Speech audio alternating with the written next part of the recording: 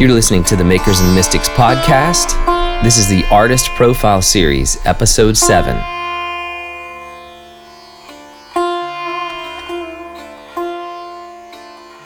The Sanskrit word sadhu means holy man. In Hinduism, it refers to one who intensely follows a path of spiritual discipline or has vowed their life to religious asceticism.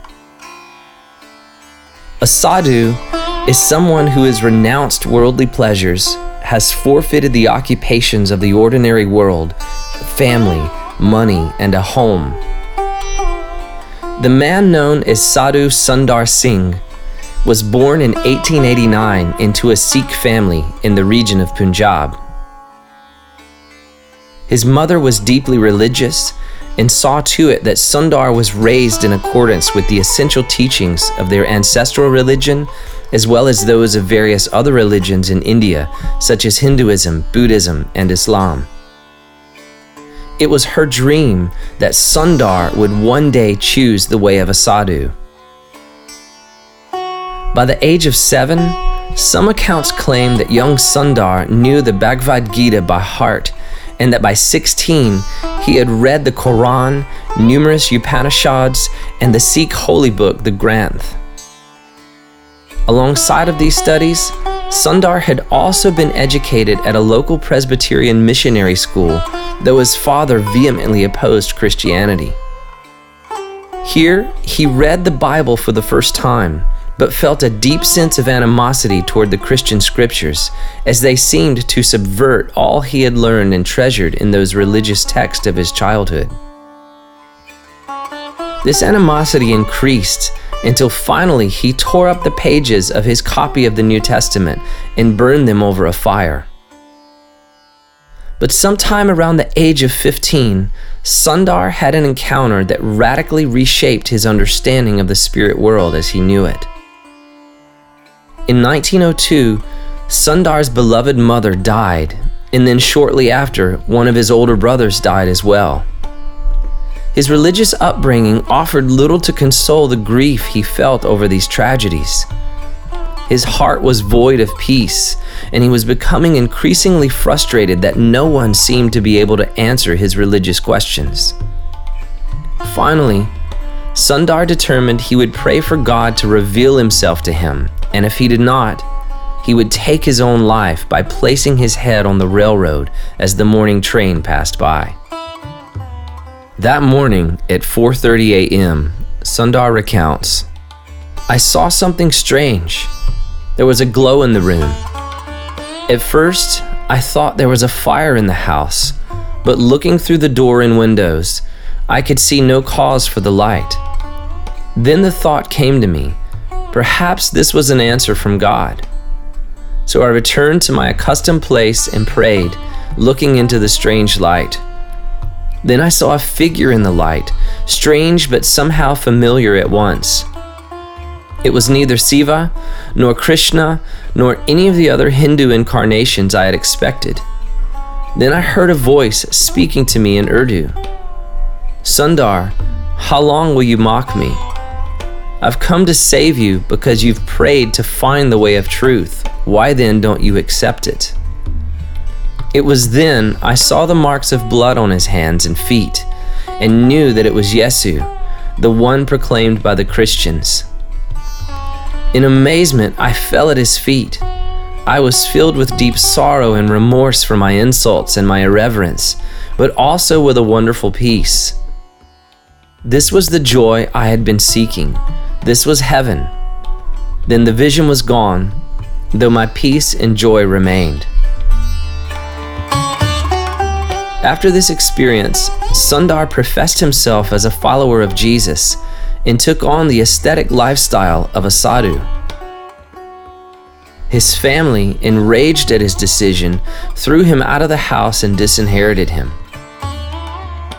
From here, Sundar set out to live as a homeless, wandering preacher, journeying across India, Nepal, and Tibet. He eventually spent some time in an Anglican seminary, but withdrew after being asked to cast off his traditional saffron robe and turban in exchange for respectable Western clothing. His traditional robe was customarily worn by Sikh and Hindu holy men, but for Sundar, it represented his following the way of a sadhu devoted to Christ. Sundar, or the Apostle of the Bleeding Feet as he had become known, left for another trek to Tibet by way of the Himalayan mountains. When he returned, he told the story of having met a 300-year-old Christian hermit, the Maharishi of the Kailas, living in a mountain cave. According to Sundar, he had spent several weeks in prayer and meditation with the Maharishi, and after this experience, his life was never the same. His frequent visions and spiritual encounters increased in depth and intensity. Many of his visions and experiences involved encounters with Jesus himself. Here's an account from Sundar's own words. Once, on a dark night, I went alone into the forest to pray, and seating myself upon a rock, I laid before God my deep necessities and sought His help. After a short time, seeing a poor man coming toward me, I thought he had come to ask me for some relief because he was hungry and cold. I said to him, I am a poor man, and except this blanket, I have nothing at all. You'd better go to the village nearby and ask for help there. And even while I was saying this, he flashed forth like lightning, and showering drops of blessing immediately disappeared. And it was now clear to me that this was my beloved Master, who came not to beg from a poor creature like me, but to bless and to enrich me. And so I was left weeping and lamenting my folly and lack of insight. Sundar's unorthodox faith in Christ continued to be met with harsh opposition, both from Western Christians who didn't embrace his incarnation of the faith, as well as those of his own people who several times beat him and attempted to kill him because of his unwavering faith in Jesus. Yet Sundar's notoriety continued to expand beyond the borders of India. He eventually traveled to Japan, Germany, and Europe, even to Australia, Norway, and the United States. He also returned several times to the Himalayas and claims to have met again with the Maharishi. Sundar's critics claimed his visions weren't so much supernatural, but resulted from a strained mental health that brought about the sadhu's visions. Eventually, despite the opposition, Sundar's impact spread far and wide and influenced important spiritual leaders such as Mahatma Gandhi, with whom he met several times, and also C.S. Lewis. There was a time in his life when Sundar Singh had become one of the four most famous names in India. As the years passed, the sadhu's visions increased alongside of his fame. Once during one of his many fasts, he recognized as he focused less on the needs of his physical being, the realm of beauty opened up to him all the more. He recounts seeing Jesus appear before him with a perfect face. His body emitted flashes of living truth and love in full strength. Following the experience, Sundar wrote that he now shows himself in all places, in all things.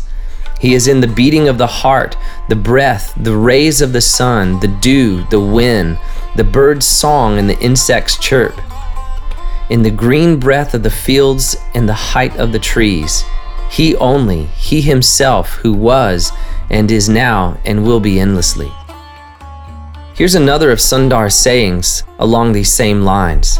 He said, "One day I saw a flower and began to contemplate its fragrance and beauty. As I thought more deeply, I recognized the creator of such wonders, not with my mortal eyes, but with my spiritual eyes. This filled my heart with joy, but my joy was still greater when I recognized that same creator at work within my own soul.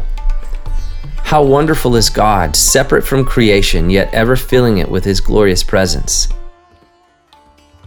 Toward the end of his life in 1927, the sadhu's health had begun to fail, inhibiting his preaching journeys, and so he gave himself to meditation and writing down his many parables, teachings, and sayings. In 1929, Sundar determined to make one final journey to Tibet. he set off toward the mountains, perhaps anticipating one last meeting with the Maharishi along the way. But instead, Sundar was never seen again. No one knows whether he died of exhaustion, or if he fell ill, or if perhaps he was killed by those who opposed his Christian faith. His disappearance remains a mystery, for his body was never found. When I think of the life of this eccentric misfit, several things come to mind. I'm impacted by his unwavering conviction in what had so gripped his life. He was willing to stake his all to follow this path, even leaving his family and home, turning down what could have been a prosperous lifestyle in the West. He stayed true to what had burned in his heart and never compromised to appease the acceptable norm.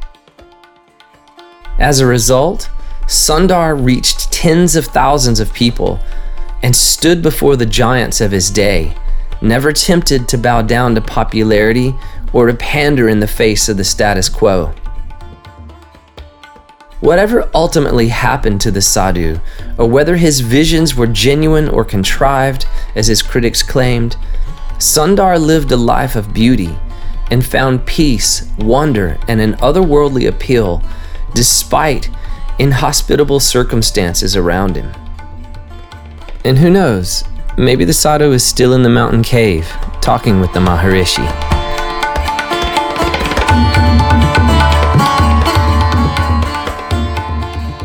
Thank you so much for listening to the Makers and Mystics podcast. This episode was written and produced by myself, Stephen Roach. Music was provided by Christopher Hale and can be found in the show notes of this episode. Be sure to follow Makers and Mystics on Instagram and Twitter, and if you'd like to support the production of these conversations, you can join our creative collective at patreon.com/makersandmystics. We'll see you next week for one of our full interview episodes.